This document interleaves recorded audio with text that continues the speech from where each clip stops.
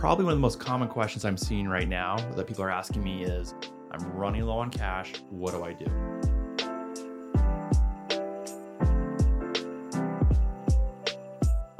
I've seen multiple founders in the last couple of months, and something I predicted is that most of the founders who previously raised money would go dry during the summer. And many of them, I think, were just hoping or assuming bridge rounds would come in or they'd get their next round of funding. And I think, sadly, what they realized is they should have listened to VCs 12 months ago when they said, start hoarding cash, change your model, make decisions now. I think the ultimate thing that I've seen, or the hard reality, is a lot of founders, we tend to be optimistic. And so when the world changed, we thought we were different. And so the question is, Peter, what do we do now? And so we had a private dinner with fintech founders about a week ago, 2 weeks ago. This is one of the questions that came up, but it's also something I'm just seeing again and again where people are hitting me up. What do I do? Who's doing bridge rounds? So let's go from there. What are your thoughts? Yeah, no, I mean, it's a major issue, right? A lot of companies. And it largely stems from the fact that, let's be honest, 2021 and even years prior, like tons of money flooding into the system. You had lots of angels that had made money on bets in the consumer tech wave that were now kind of redeploying cash into startups. And there was just a ton of money flowing into a ton of companies. You saw like a huge number of people coming into tech, and then leaving tech and starting like large tech and starting their own businesses and so forth. And a lot of them were like first-time founders with not a ton of experience. And so I think all of those things led to where we are today, where you have lots and lots of companies that raised pre-seed and seed rounds that, haven't been through a recession before, haven't been through challenging times, believe, and this is something I see a lot, is that entrepreneurs generally look at the last 3 to 4 years and say, well, this is like the status quo. This is what's normal. And in my experience, having, been a venture investor for the last 15 years now, like I feel like the last couple of years have been like an anomaly. And so like there's this like big disconnect. And so it's not surprising that a lot of entrepreneurs are like, hey, of course I'll be able to raise another round. Of course I'll be able to get that valuation that I think I should get. Of course, like for the last, over a decade now, everything has been up and to the right year after year after year. So you've got a lot of these companies that have started up in the last little bit. They're running out of cash. And all of a sudden, there's not as much cash available in the market. Now, I don't think that's necessarily because there's less cash today than like the long-term average or whatever. In fact, if anything, I think there's a lot more cash than there has been historically. It's just that cash is sitting on the sidelines as venture investors have become super wary. They're watching what's happening in the public markets where like company valuations have come down substantially. That then has turned investors upside down on their investments at the growth stages.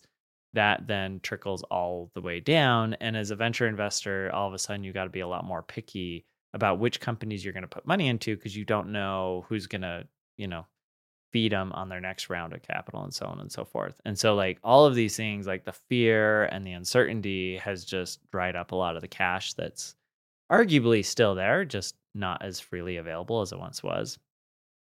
Anyways, so I just say all of that as like context because I think it does inform to a certain degree, like, what do you do now, right? Mm-hmm. It's important to understand that, a friend of mine, Kyle Harrison, wrote this article a little while ago about, predicting that this would be a tale of two cities or a tale of two startups, that you would have some companies that were extremely well positioned, that were growing, that were doing really well, had achieved product market fit, were growing in spite of everything, had good efficiency on marketing and so forth. And they have been able to demand very high valuations.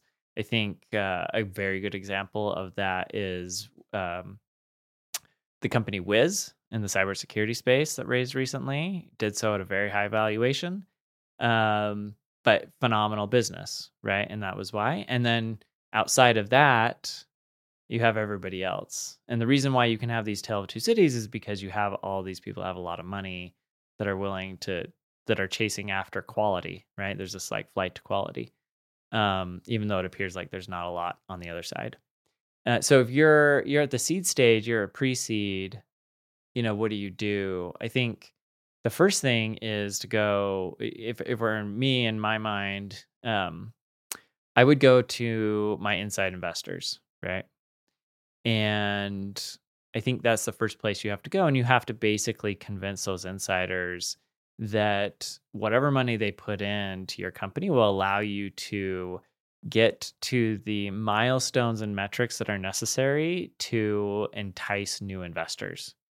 And if we go back to this idea that it's like a tale of two cities, right? Or a tale of two startups, there is money out there. There's a lot of money out there for companies that are absolutely crushing it, right? On all the things that we talked about, like really strong product market fit, really good efficiency on marketing and so forth. But if you can't credibly achieve those metrics, it's going to be very, very challenging. And even if you can, it could be very challenging in order to raise. I think the challenge with seed and pre-seed is that usually it's before you've achieved product market fit, right? And as a seed investor outside of the cap table, if I'm looking at that, it's like, do I buy into this company that still hasn't achieved product market fit at arguably a higher valuation because they've raised a bunch of money? Or do I place my bet in a brand new startup, right? Where it feels like the risk is similar, except for in one case, like there's a lot of deal fatigue. There's a lot of, spent capital. There's higher valuations. There's different expectations, right? And I could avoid all of that baggage if I just invest in a brand new company. And so that's where it comes back to like, it used to be in 2021, it was just like, oh yeah, like we're growing, we're doing well, and there's another round of capital there for us. And I don't really see that being the case anymore unless you're really kind of achieving escape velocity.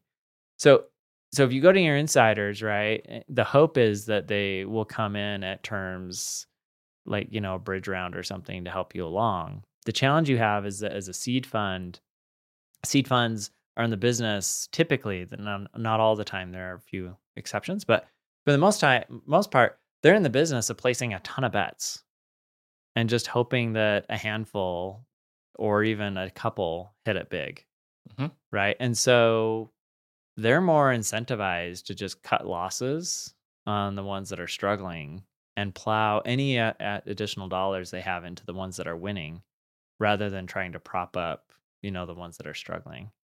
So you kind of have that dynamic working against you as well as a startup founder. So that's where you might go to them and say, you kind of dial up the risk, right? So you're like, hey, look, if you don't believe that we're going to win, you're going to write us off anyways. And in that case, we're going to kind of force your hand a little bit earlier. So that can be an interesting tool that entrepreneurs will sometimes use. So maybe they do like a pay to play round where they basically say, hey, you know what?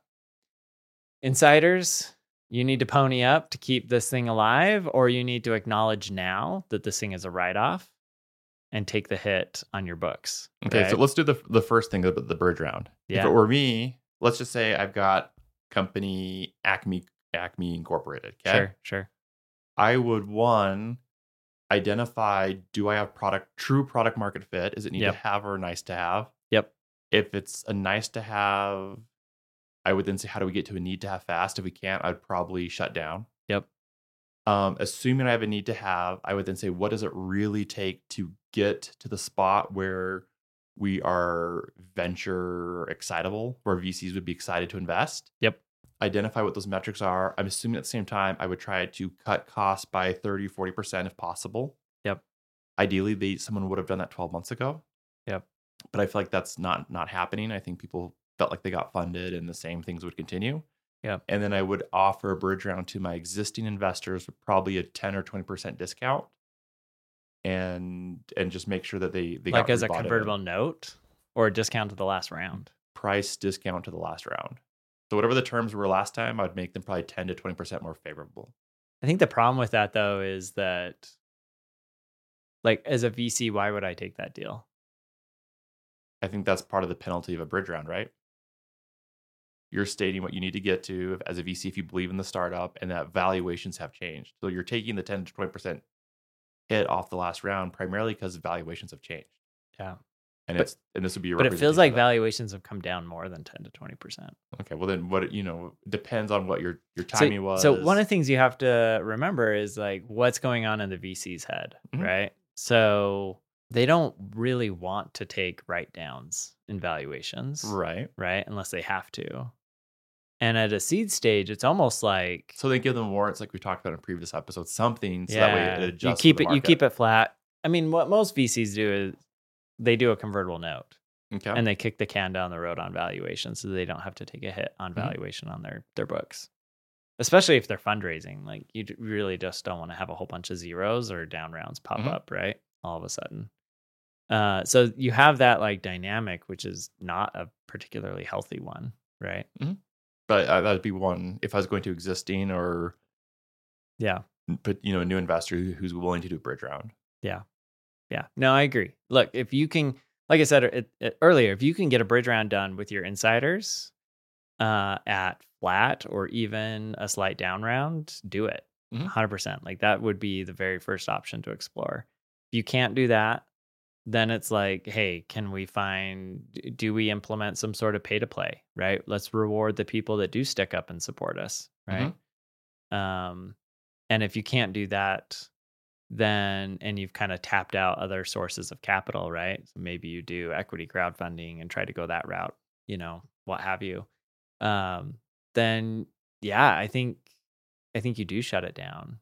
I'm curious, what are your thoughts? Like I've had conversations with entrepreneurs where I've told them not to shut down and keep grinding, and I've had conversations where I've told them to shut down. As a founder, how do you think about how do you react to those types of conversations from, advisors, investors, other founders? Like, hey, shut down, John. I think if you look at my historical background, I operate more like a cockroach where I just don't die. And Yeah. perhaps when I should have died. So I'm probably not the best person to give advice. I think a lot of it's situational. I think it depends if you have a family or not. And it depends on, did you really collect the data needed to make the right decision? So it really depends on how much they believe in it. Yeah, but what if they believe in it like a ton, but it's just not happening? I right? think you need to believe. I think would be a good time to talk with a couple of inside mentors to say, here's the data. Am I being blind or not blind? Yeah. I think strategic exits or mercy killings are always appropriate. Yeah. And So what are like the questions you ask yourself, right? When you're in that situation? I think I've ever really been in that situation. You've never been in a situation where you're working in a startup and I've it's pivoted. obviously not going to work out. I think what happens is I said, this is what's happening and I've learned. Yeah. And so some of the new entities where you shut down one and started another one was really, hey, I'm making a pivot. We're changing the team. We're Yeah. changing the cap table. But in my mind, it was the same mission. It was just the people who started didn't want to continue. There was a pivot, but I feel like a lot of that pivot was backed by market data. Mm-hmm. And so it's how much do you believe in it? But I think it's always, whenever possible, surround yourself by people who are smarter than you and try to give them the information needed. And then when they, tell you to walk away, consider it heavily. And if they tell you not to, consider that. But Yeah. make sure that someone doesn't have the confirmation bias. Yeah. That's hard, right? It's hard to Mhm. overcome confirmation bias. And it's a super vague. I mean, some people that you and I think should shut down shouldn't, and vice versa. Sure. I mean, I've talked with some people right now. I said I would change the business model to this. Yeah. It would significantly change your margins. It makes you no longer a venture backable company if you make this pivot. Sure. But I think it's a great business that could be worth 5, 10, 20, 30 million. Yep. And then you've looked out for all of your investors. Sure. And I think in that case, that's the route I would go with that company, where in the meantime, they're looking to get acquired for 20 to 30% of total cash invested. Yeah, no, I mean, obviously every situation's nuanced, right? Mhm. But just trying to think through, like, what would be the questions I would ask myself to determine, how much I really want to put into this going forward, because I think I've seen other situations where, the entrepreneur, to your point, is kind of like a cockroach. They're just grinding year after year after year. And I think we all know entrepreneurs that have been in that situation where they would have been so much better off just shutting it down, hanging the spurs, and going, picking something up new, Mhm. right? Instead of wasting time. My other belief, though, is if you stay in a space long enough, you figure it out, generally speaking. So maybe not all the case, but if you take your punches, Yeah, the market eventually teaches you to the route to go. sure. And If you can survive that long. if you can survive that long, for sure, and if it's the But appropriate risk, but why can't you learn all of those same things not in a startup? I mean, you can learn Like, things a why lot of not just places. shut it down and get a job in the industry and keep cranking away until you discover, So just that big thing? I think having a job versus being a founder is different. That's true. No, 100%. You're getting different your feedback cycle and your data set is very different. Yeah. In both good and bad ways. Mhm. Yeah. So I think it's too hard to have a case by case, but I think the general rule is have trusted people who've done both, taken both routes. Yeah. Share the data, take them to dinner. Yeah. I mean, I think that can be helpful. I don't know. I just come back to this idea of, an earned secret. In that, like, what do you know that's true that other people would disagree with you on, right? And really spending some time introspectively asking yourself if what you believe to be true is actually true. Like, does the data match? Can you support it? Can you demonstrate, like, hey, yes, there is something meaningful here, right? And I think in a lot of cases people get enamored with the idea of being a startup founder without ever really pushing themselves and asking that question. But I think to the extent you can and say, hey, no, look, things are challenging now, but the core thesis of what we believed when we started this is still true. Like, we are solving a huge pain point for people. We just need to survive long enough to demonstrate that, right? And I've got portfolio companies or companies that I know and have met with that are in that bucket, right? Where it's like, yeah, things suck right now, but we are still confident in the thesis that we originally put forward. And if you can survive, you will thrive, right? And then Mhm. there are other companies where it's like, we got behind this thesis and we were wrong, Mhm. right? The data clearly demonstrates that we were wrong and we should shut it down, or pivot to something else, right? Correct. So, I mean, I just had a conversation last week with an entrepreneur that was going through that same thing. They to their credit, they had to convince their VCs to believe them that they should pivot the business significantly. But they were like, look at all the data. Like, there's no promised land for us to arrive at like we thought there was. And so that's why we think we should take the remaining cash and pivot into something, more interesting. And to their credit, they listened to the VCs early on and cut a lot of their burn when they were told to, which gave them a tremendous amount of runway. But that was an example of a company that had something similar. They had a Yeah. thesis. The initial thesis looked true. They raised what, 5 million or more, Yeah. and then in the process, they realized the data set was no longer true, and then they shut down, returned the cash. Yeah. Well, in their case, they just returned the cash, right? Instead of pivoting into something new Mhm. or different. They were right? searching for a pivot, Yeah. but I think they felt like they needed a sign off from the VCs on a pivot. Yeah. I will tell you it's kind of an interesting situation when a company returns cash, because on the one hand, it feels like the valiant thing to do. On the other hand, I don't know many venture funds that are jumping up and down to get the cash back. Okay. And the reason for that is because it's like, I put the cash out there, I get it back. I'm only going to get, 50 cents on the dollar of what I put in. Mhm. I almost would rather have them pivot into something new and use my cash to build something new that could be worth at least what I put in, Okay. maybe more.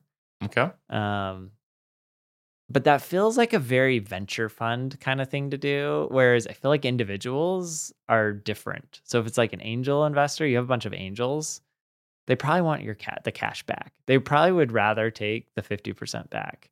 Whereas the funds are still like, because they have a like very diversified strategy, they're probably still swinging for the fences. Mm-hmm.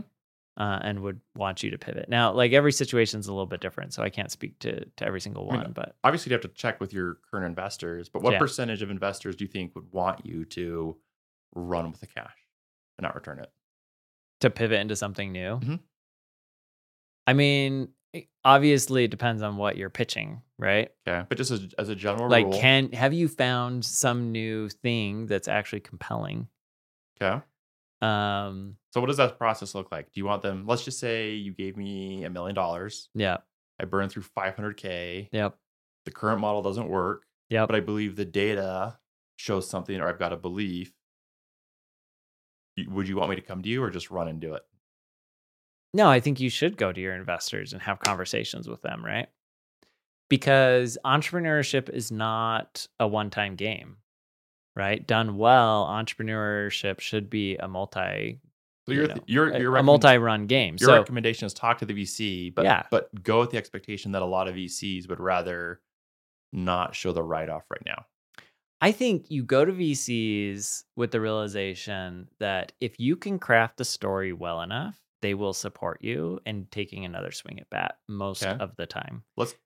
Okay. And that could be because they really truly like they backed you. So theoretically they should really like you, trust you, believe in you, right? If you don't have that, that's a whole other conversation. They don't want to take hits on their balance sheet effectively, right? On their portfolio. And look, in their mind the cash is already out the door, so let's do something meaningful with it, and let's try to get to some sort of favorable outcome. Okay, let's talk about another example that we know of someone who did. So again, Okay. no information is going to be shared. Yep. But this individual in the team realized that as a YC-backed company, Yep. their thesis was wrong.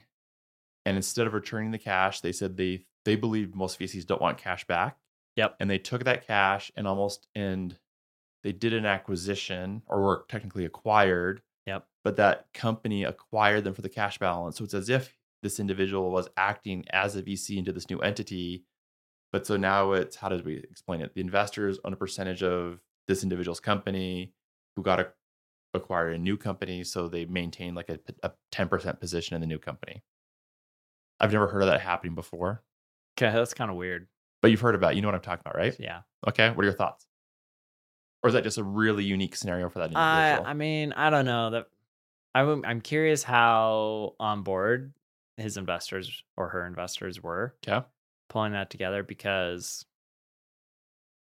I don't know. The idea of like acquiring another business through another entity just kind of doesn't sit Am I right. explaining it the right way? It's basically like a cash investment. Hey, I'm taking this cash that you gave me. Yep. I'm taking it over here. We're changing the structure. Yeah, but like, okay, I ended up owning like a much smaller piece of another company. But it was a larger company. Yeah, I don't know. I mean, it Weird. surprised me. So that's not something. I don't think that that's something most VCs would be jumping up and down excited about. Okay. But if you can pull it, that was another way to another thing to consider. I mean, that's such a, I guess. Okay. I guess it can work, but it's definitely on our. Okay. Let's say you've raised, let's say you raised like 1.5 million. Uh-huh. You are kind of break even. Yep. You have a competitor who wants to buy your revenue for 50 cents on the dollar. Okay. As one option. Option 2 is you can shut it down. But you're close to break even? Here's the thing. If you're close to break even and you have a credible story of getting to break even, most investors will give you enough to get to break even. Okay. Because theoretically, once you get to break even, you have like limitless runway. So technically, this scenario is probably less than break even, but if they did some adjustments, they made some cuts, they could get to break even. Yeah. Or close to it. I mean, that's the thing too, is that like a lot of companies think that they can just cut to break even, and they quickly find out, like, when you make cuts, it makes cuts in revenue, and it makes it really hard to get to break even. Okay. But back to your original question, like, if you're in that scenario, um, I mean, I would try and get the VCs to put more money in Hmm. to get you to break even, right? And to the extent the VCs, if the VCs basically say no, then what they're really telling you is that they don't believe that you can get to break even, Okay.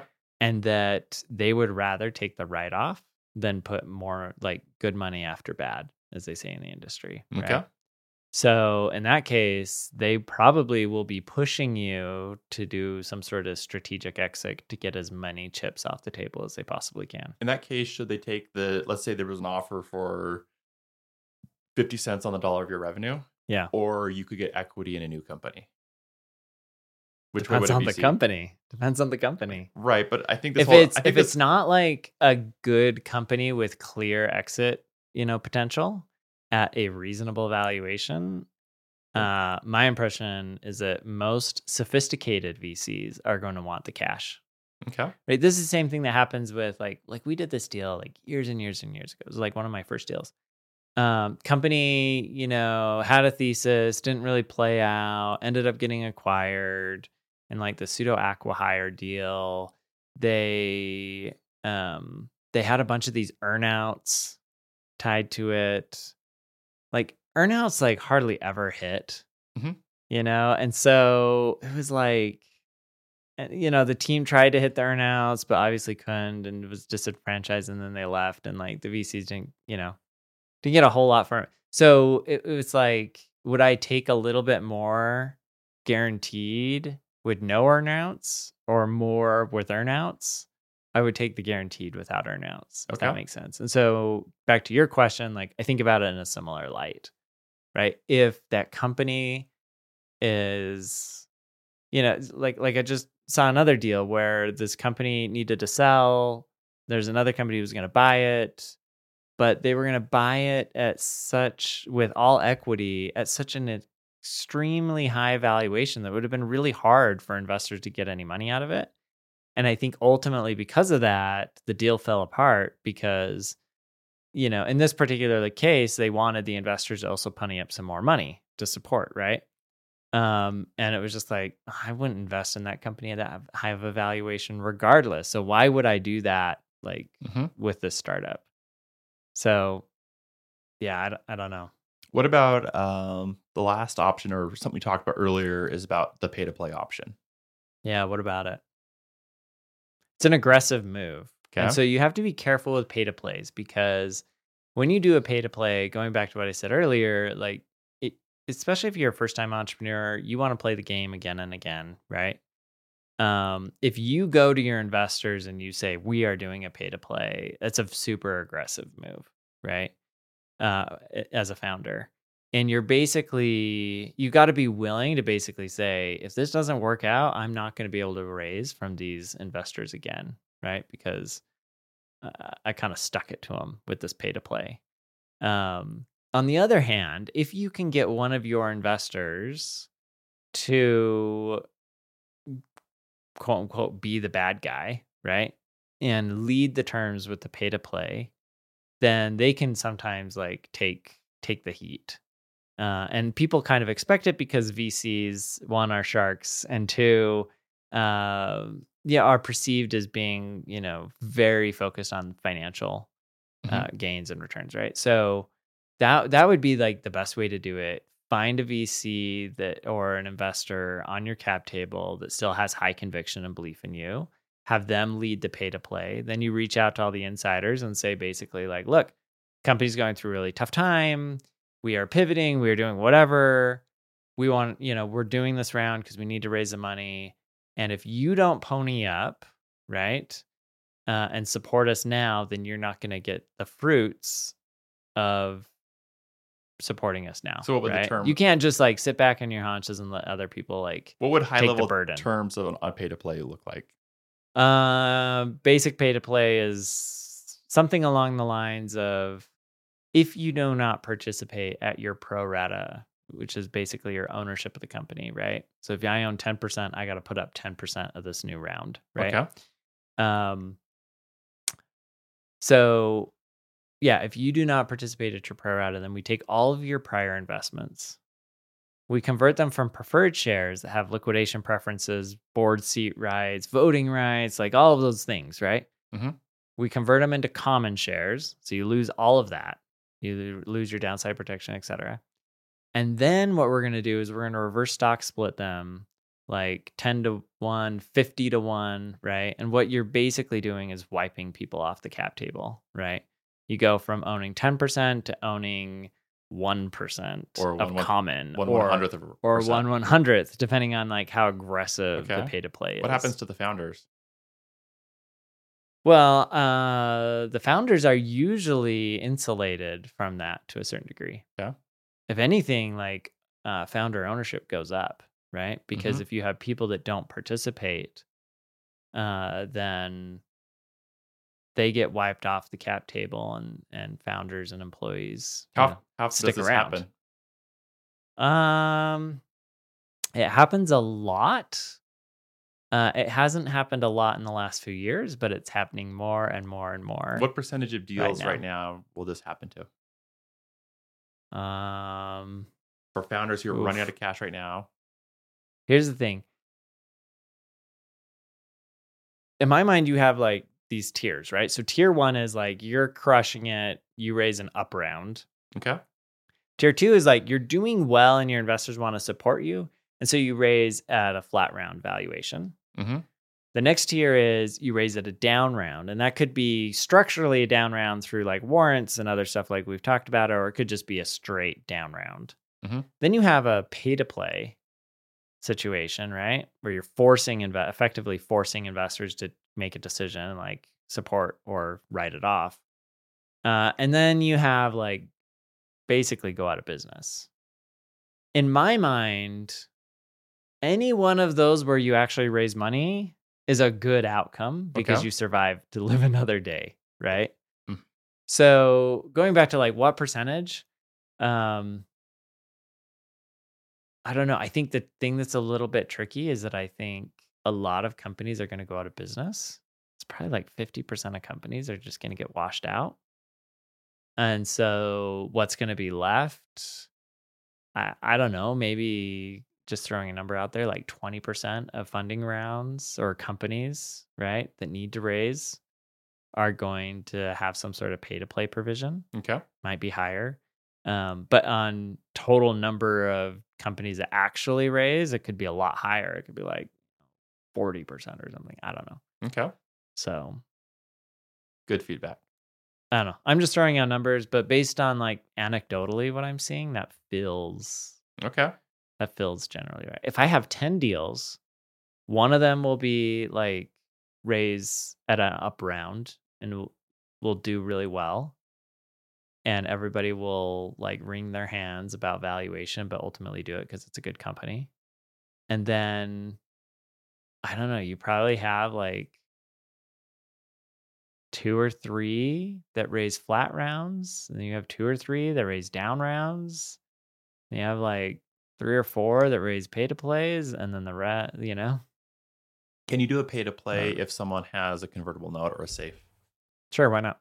How does that work? Well, you can do whatever you want, ultimately, right?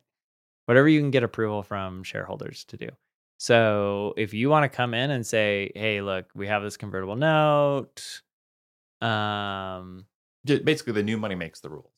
Yeah, exactly. The That's what new you're money saying. makes the rules. Your convertible note's this. If we don't get funding, we go bankrupt. If we do get their funding, we live another day. So you need to sign this doc that waives your rights in the convertible note in order for us to raise this round so that we can live another day. And sometimes like you have to read your docs, but they'll have things that are like, yeah, as long as we get like approval from a majority, right? And there's a couple of VCs that represent the majority and they vote and then you get dragged along. Okay. Right. So could be different provisions like that end up kind of dragging everybody along. Okay. So to summarize this podcast, if you're running low on cash, we've talked about bridge rounds, we've talked about pay to plays, we've talked about Just giving them shutting warrant down. coverage, identifying if you've got a good idea, bad idea. Yep.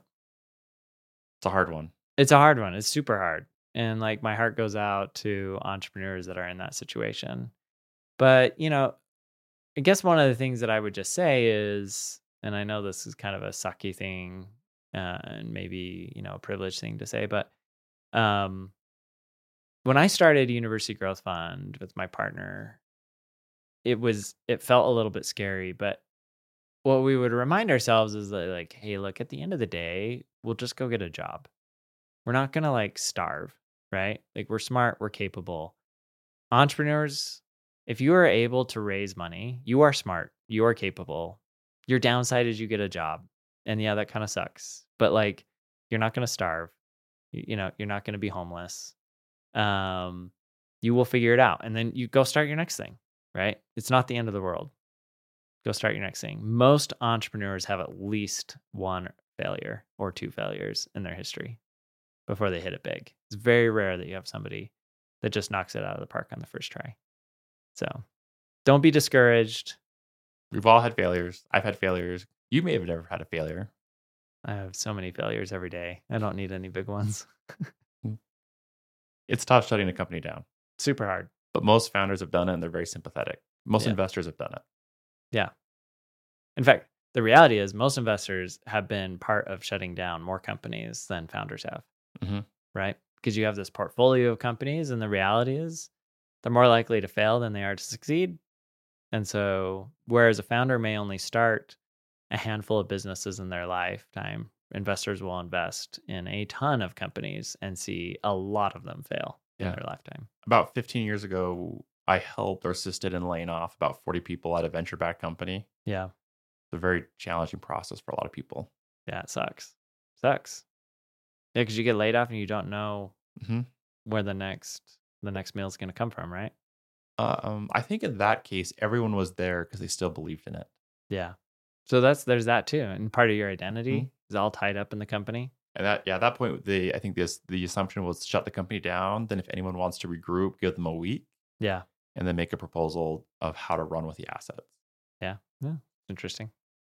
I know a lot of situations where a founder has built a company. Now, this tends to be less venture backed and more private equity backed, but the founder starts the company, they sell it to investors, the investors run it into the ground, they come back in, they pick up the assets, rebuild it from scratch, right? Build it back up, sell it off again. That'd be an interesting play. Just say, hey, if you giving the assets to the investors. Yeah. Anyway, interesting. That way you can technically say you had an acquisition. Yeah. Yeah, but investors don't want to get saddled with that, right? They would rather... Not a traditional VC. Yeah, traditional VCs would rather just pay the management team a little bit of extra money to not have to deal with it.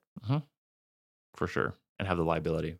Yep. All right. Well, let's wrap up this podcast on what to do if you're running low on cash.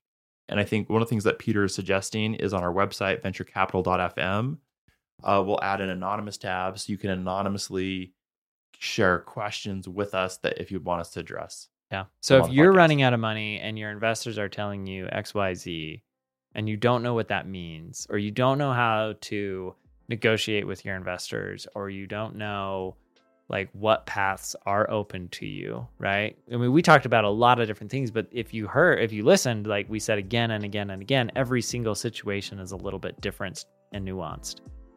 So go onto the website and submit your situation, and we'll do a podcast and we'll talk all about like how we would approach it, how we think about like how the VCs are probably thinking about, how your investors are, and see how we can be helpful in terms of helping you think through like the best next moves. Okay. Thanks, everyone. Go to venturecapital.fm. All of the subscription options are there. Apple Podcast, iTunes, Spotify, Instagram. Make sure you like and subscribe. Give us a 5-star review. Much appreciated. It helps. Thanks. All right. Thanks, guys.